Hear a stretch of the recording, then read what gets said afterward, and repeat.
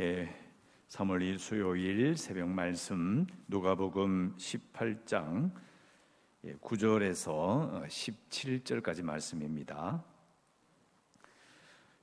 누가복음 18장 9절에서 17절 제가 낭독해 드리겠습니다. 9절 말씀입니다. 또 자기를 의롭다고 믿고 다른 사람을 멸시하는 자들에게 이 비유로 말씀하시되 두 사람이 기도하러 성전에 올라가니 하나는 바리새인이요 하나는 세리라. 바리새인은 서서 따로 기도하여 이르되 하나님이여 나는 다른 사람들 곧 토색 불의 간음을 하는 자들과 같지 아니하고 이 세리와도 같지 아니함을 감사하나이다. 나는 일회에 2번씩 금식하고 또 소득의 11조를 드리나이다 하고 세리는 멀리 서서 감히 눈을 들어 하늘을 쳐다보지도 못하고 다만 가슴을 치며 이르되 하나님이여 불쌍히 여기소서 나는 죄인으로소이다 하였느니라. 내가 너희에게 이르노니 이에 저 바리새인이 아니고 이 사람이 의롭다 하심을 받고 그의 집으로 내려갔느니라. 무릇 자기를 높이는 자는 낮아지고 자기를 낮추는 자는 높아지리라 하시니라. 사람들이 예수께서 만져주심을 바라고 자기 아기를 데리고 오매 제자들이 보고 꾸짖거늘 예수께서 그 어린아이들을 불러 가까이 하시고 이르시되 어린아이들이 내게 오는 것을 용납하고 금하지 말라. 하나님의 나라가 이런 자의 것이니라. 내가 진실로 너희에게 이르노니 누구든지 하나님의 나라를 어린아이와 같이 받아들이지 않는 자는 결단코 거기 들어가지 못하리라 하시니라. 아멘. 자, 오늘 우리 읽은 말씀도 18장 9절에 보면 또라고 돼 있죠. 또라고 시작합니다. 이 말은 우리가 어제 읽었던 말씀과 연결되는 말씀이라는 뜻입니다. 근데 이게 그냥 연결되는 그 정도가 아니라 우리가 6월 28일 마지막 날 읽었던 그 말씀 인자가 나타나는 날, 인자의 날, 요 말고도 계속 연결이 되는 거예요. 제가 말씀드렸듯이 이 인자의 날이나 인자가 나타난다는 말은 부당한 고난과 핍박과 어려움을 겪다가 이제 인자가 옳았다 이런 것이 밝혀지는 날을 말하는 겁니다. 옳았다는 것이 밝혀지는 날이 언제냐? 재판장에서 선고 날이라고 볼 수 있는 거예요. 하나님의 심판대에 섰을 때 하나님께서 심판하시면서 이 심판이라는 말 자체가 누가 옳으냐는 거잖아요. 축구를 하거나 운동 경기를 할 때 심판이 나타나서 이건 반칙이다 아니다 판정을 해주잖아요. 심판하면 우리는 그냥 너무 부정적인 걸 생각하는데 결국은 누가 옳으냐예요. 근데 그게 바로 우리가 어제 읽었던 그 불의한 재판관 그리고 원한을 풀어달라는 과부가 찾아가서 계속 쪼르잖아요. 결국은 과부의 원한을 풀어준다 이 말은 과부 네가 옳다라는 거예요. 그걸 말하는 겁니다. 그리고 오늘도 언뜻 읽으면 이게 법정이 아닌 것 같은데 실제로 이것도 법정이에요. 왜냐하면 14절에 가면 나오잖아요. 내가 너희에게 이르노니 이에 저 바리새인이 아니고 이 사람이 의롭다 하심을 받고 그의 집으로 내려갔느니라. 자, 의롭다 하심을 받는다는 것이 심판을 받은 거예요. 재판을 받아서 그래 네가 의롭다 이거예요. 그러니까 앞에 나오는 과부도 계속 풀어달라고 매달리니까 그 재판장이 알았다. 네가 의롭다. 네가 맞다 이 말이에요. 의롭다는 말이 그걸 풀었으면 그게 네가 맞다는 말이에요. 네가 옳다 이 뜻입니다. 이게 똑같은 말이에요. 인자의 날, 그다음에 불의한 재판장이 나오는 그 과부의 이야기, 그리고 오늘 나오는 바리새인과 세리 이야기도 똑같은 거예요. 똑같은 맥락을 가지고 있습니다. 누가 옳으냐? 하나님께서 법정에서 옳다고 해줄 사람이 누구냐? 이렇게 말씀하시는 거예요.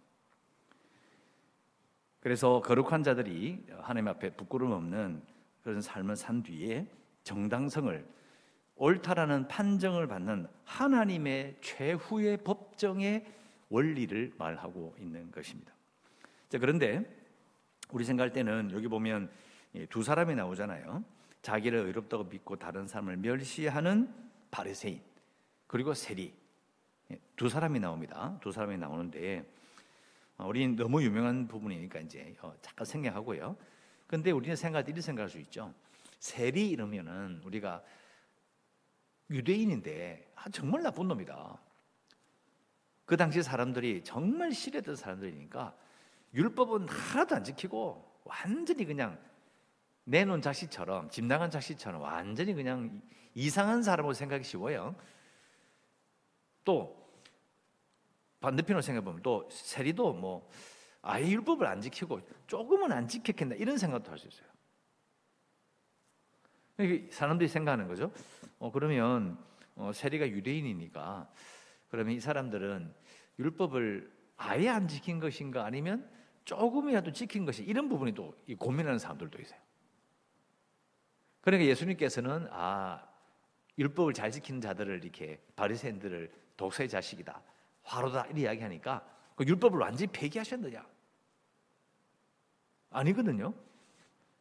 율법을 존중하셨어요. 왜냐하면 그게 이제 선생과 같이 아이를 잘 교육시키는 일종의 표지, 교육시키는 기능이 있다고 분명히 말씀하셨기 때문에 이걸 심각하게 생각해 보면 이 세리는요, 율법을 전부를 어긴 건 아니다. 그러나 율법을 조금만 지키면 된다. 조금만 지키면 잘 되는 거라. 그런 이야기도 하는 것도 아니고요. 중요한 것은 뭐냐? 바로 11절에 13절에 나오는 것처럼 세리가 멀리 서서 눈을 돌아 하늘을 쳐다보지 못할 정도로 자신이 죄인이라는 걸 인정하고 또 하나님이여 불쌍히 여기소서 나는 죄인으로소이다라는 요 마음이에요. 하나님의 자비를 구하는 진정한 의탁이라는 표현. 의탁이란 말은 의지하고 자기를 온전히 맡기는 거예요. 이 자세를 말씀하시는 겁니다. 그러니까 결국은 약간 물러서서 보면요, 율법을 잘 지키지 않느냐 물론 중요하죠. 그런데 하나님이 원하시는 것은 정말 진정 율법을 지키는 자가 하나님의 자비에 자기를 맡기느냐는 거예요. 왜요? 율법을 잘 지켜도요, 어차피 속죄 제도리로 가야 돼요. 율법을 잘 지키니까 이제 속죄할 필요 없다가 아니거든요. 그러니까 기본적으로 율법을 잘 지키든 못 지키든 간에 죄인인 것은 변함이 없어요. 사실은 변함이 없어요. 속죄하러 가기 전에 평상시에 살면서 누가 더 죄인이냐를 견줄 뿐이지 사실은 올라가면 속죄해야 돼요. 차이가 없어요. 그러니까 이 부분을 놓치는 거예요. 하나님은 율법을 잘 지키냐 지키지 않냐로서 사람들을 정죄하시는 분이 아니라 정말 하나님의 자비를 구하며 나는 죄인이라 난 하나님의 자비에 나를 맡길 수밖에 없습니다라는 그 고백을 하느냐에 달려야 되는 거예요. 그 고백을 하는 자를 하나님께서 14절 이 사람이 세리죠.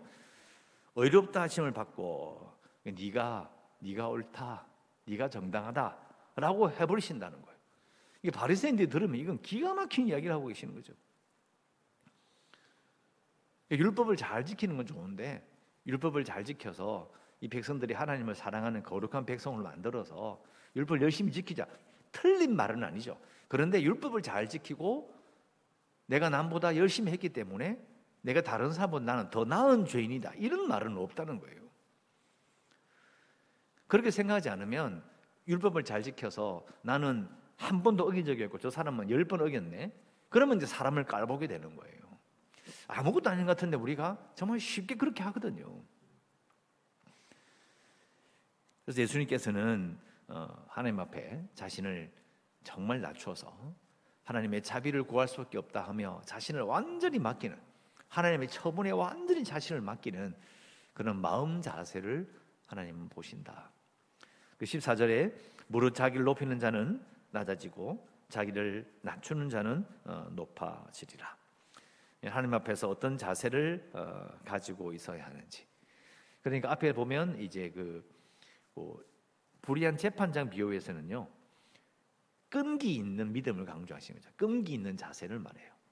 하나님 앞에서 끝까지 자기 정정성을 인정해줘요. 옳다는 걸 인정해 주실 때까지 하나님 앞에서 기다리는 자세, 끈기 있는 믿음, 이 생활을 말하시는 것이고, 그 다음에는 겸손한 자세를 말씀하시죠. 오늘 겸손해 자세를 말씀하시는 거죠. 이 두 가지를 가진 믿음, 그 믿음을 가진 자들이 결국은 하나님께서 옳다라고 인정해 주신다라고 결론을 내주시는 거예요.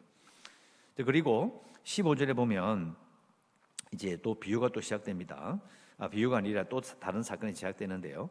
요게 15절부터 해서 내일 읽을 30절까지 쭉 연결이 돼요. 요게 이제 바로 예루살렘에 올라가는 직전에 하시는 말씀이에요. 18장 31절에 가면 예수님께 말씀하시죠. 자, 이제 예루살렘에 올라간다라고 하면서 이제 말씀하시는 거 바로 앞에 있는 말씀이에요. 그러면서 이제 젊은 부자 관원이 등장하기 전에 요 오늘 이 말씀이 나오는 거예요. 그러니까 이제 그 누가복음을 쭉 읽어보면 계속해서 예루살렘을 쭉 올라가다가 사실은 이제 오늘 나오는 요 부분까지 다 포함을 하게 되면 이제 사실은 결론을 다 내는 거예요. 하나님 나라를 선포하게 되면 이렇게 해야 된다. 앞으로 이렇게 해야 될 것이다. 계속 말씀하시고 이제 결론으로 이제 거의 가게 되는 겁니다. 이제 예루살렘에 올라가게 되면 이제 더 급박하게 돌아가기 때문에 사실은 생각보다 많은 것을 가르치시지 못하는 거예요. 그러니까 이게 하나씩 하나님 나라와 오는 시대에 어떻게 해 생명에 참여할 것인가. 예수 믿고 나를 믿고 길이요 진리요 생명 대신 바로 예수 그리스도를 믿고 어떻게 살 것인지에 대한 계속 도전을 하시는 거예요. 이렇게 할 수 있겠냐? 이렇게 해야 된다. 계속 말씀하시는 거예요. 자, 그거 이제 내일 또 연결시켜서 말씀을 드리고요. 이제 15절 오늘은 15절부터 17절까지만 읽었으니까 보시면 사람들이 예수께서 만져주심을 바라고 자기 어린 아기를 데리고 오매 제자들이 보고 꾸짖었다.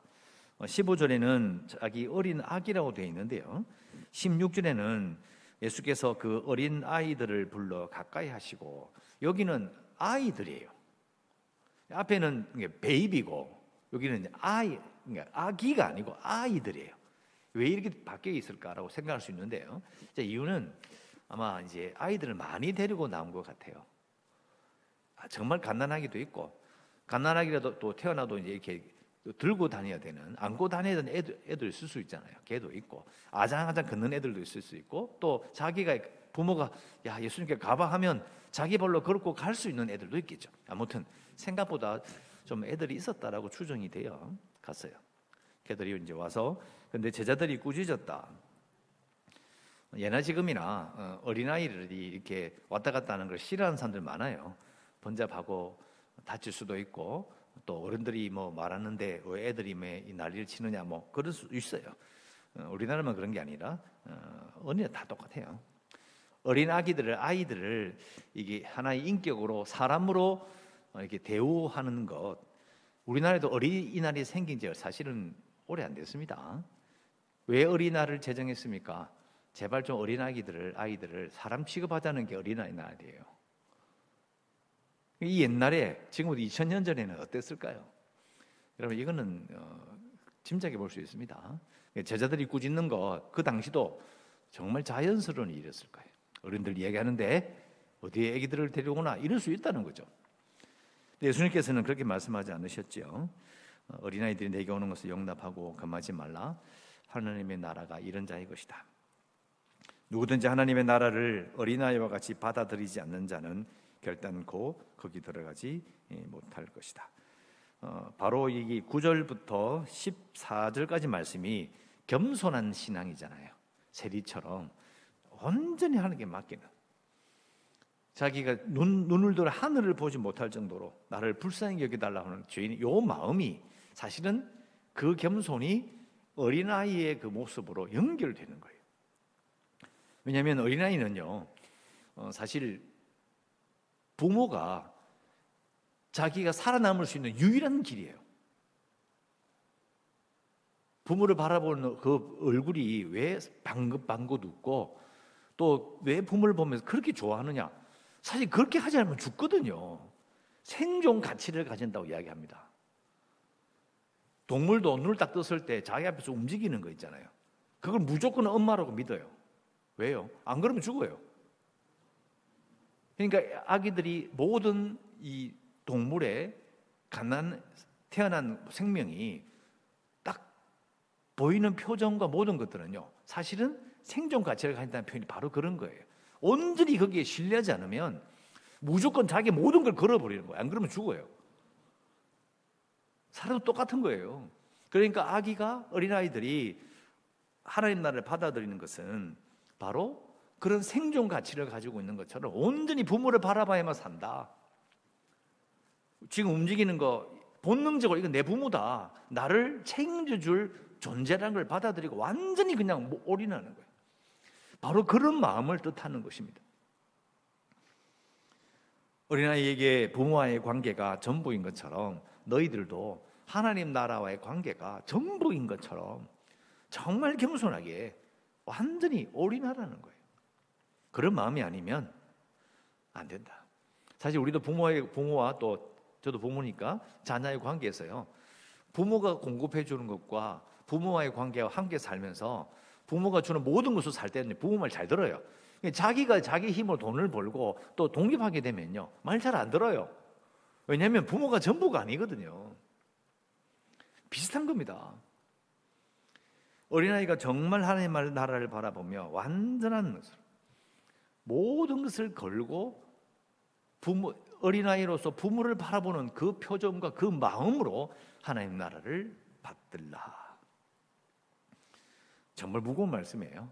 어린아이가 야 신난다 뭐 장난치고 이런 느낌이 아니죠. 그게 아니라 모든 걸 걸 수밖에 없는 그런 무거운 그런 말씀을 우리에게 주십니다. 우리가 기도할 수 있는 것은 오늘 19절부터 요 말씀과 전물 다 이렇게 보면서 하나님 나라를 겸손하게 그리고 끈기 있게 받아들이고 살겠습니다라고 이렇게 우리는 기도해야 됩니다. 하나님 나라를 받아들인다는 말은 예수님께서 보여주신 이 하나님 나라의 그 행동과 말, 그걸 그대로 내가 해보겠다라고 계속 붙들고 있는 거죠. 그게 이제 끈기 있게 받아들이는 겁니다. 겸손하게 받아들이는 겁니다. 하나님 나라를 겸손하게 끈기 있게 받아들이고 살겠습니다라고 또 기도하시고요. 계속해서 교회를 위해서 재개발과 또 지금 오미크론과 코로나에서 우리 교인들 가운데서도 감염되신 분들이 있고 또 나으신 분들도 있고 지금 계속해서 대선까지 해가지고 지금 아주 걱정을 많이 하고 있는데 다들 약하게 그리고 안전하게 지나갈 수 있도록 꼭 기도해 주시고 연약한 성도들과 주일학교 아이들 또 선교지를 위해서도 기도하시고 오늘도 하나님의 은혜 가운데 살아가시기를 주의 이름으로 축원합니다. 기도하겠습니다. 하나님 아버지, 오늘도 저희들 예배함으로 하루를 시작합니다. 오늘도 여전히 어제와 똑같은 날 참으로 전염병으로 말미암아 전쟁의 이야기로 또 대선의 이야기로 참으로 어지러운 세상을 살아갑니다. 하지만 저희들 하나님 나라를 바라보며 살기를 원합니다. 하나님 나라를 겸손하게 끈기 있게 받아들이고 사는 신자가 되어 참으로 어린아이가 부모를 바라보는 그런 간절함으로 하나님을 바라보며 오늘 하루를 살아갈 때 하나님 저희들과 동행하시고 저희들을 돌보아 주시옵소서. 예수님의 이름으로 기도드리옵나이다. 아멘.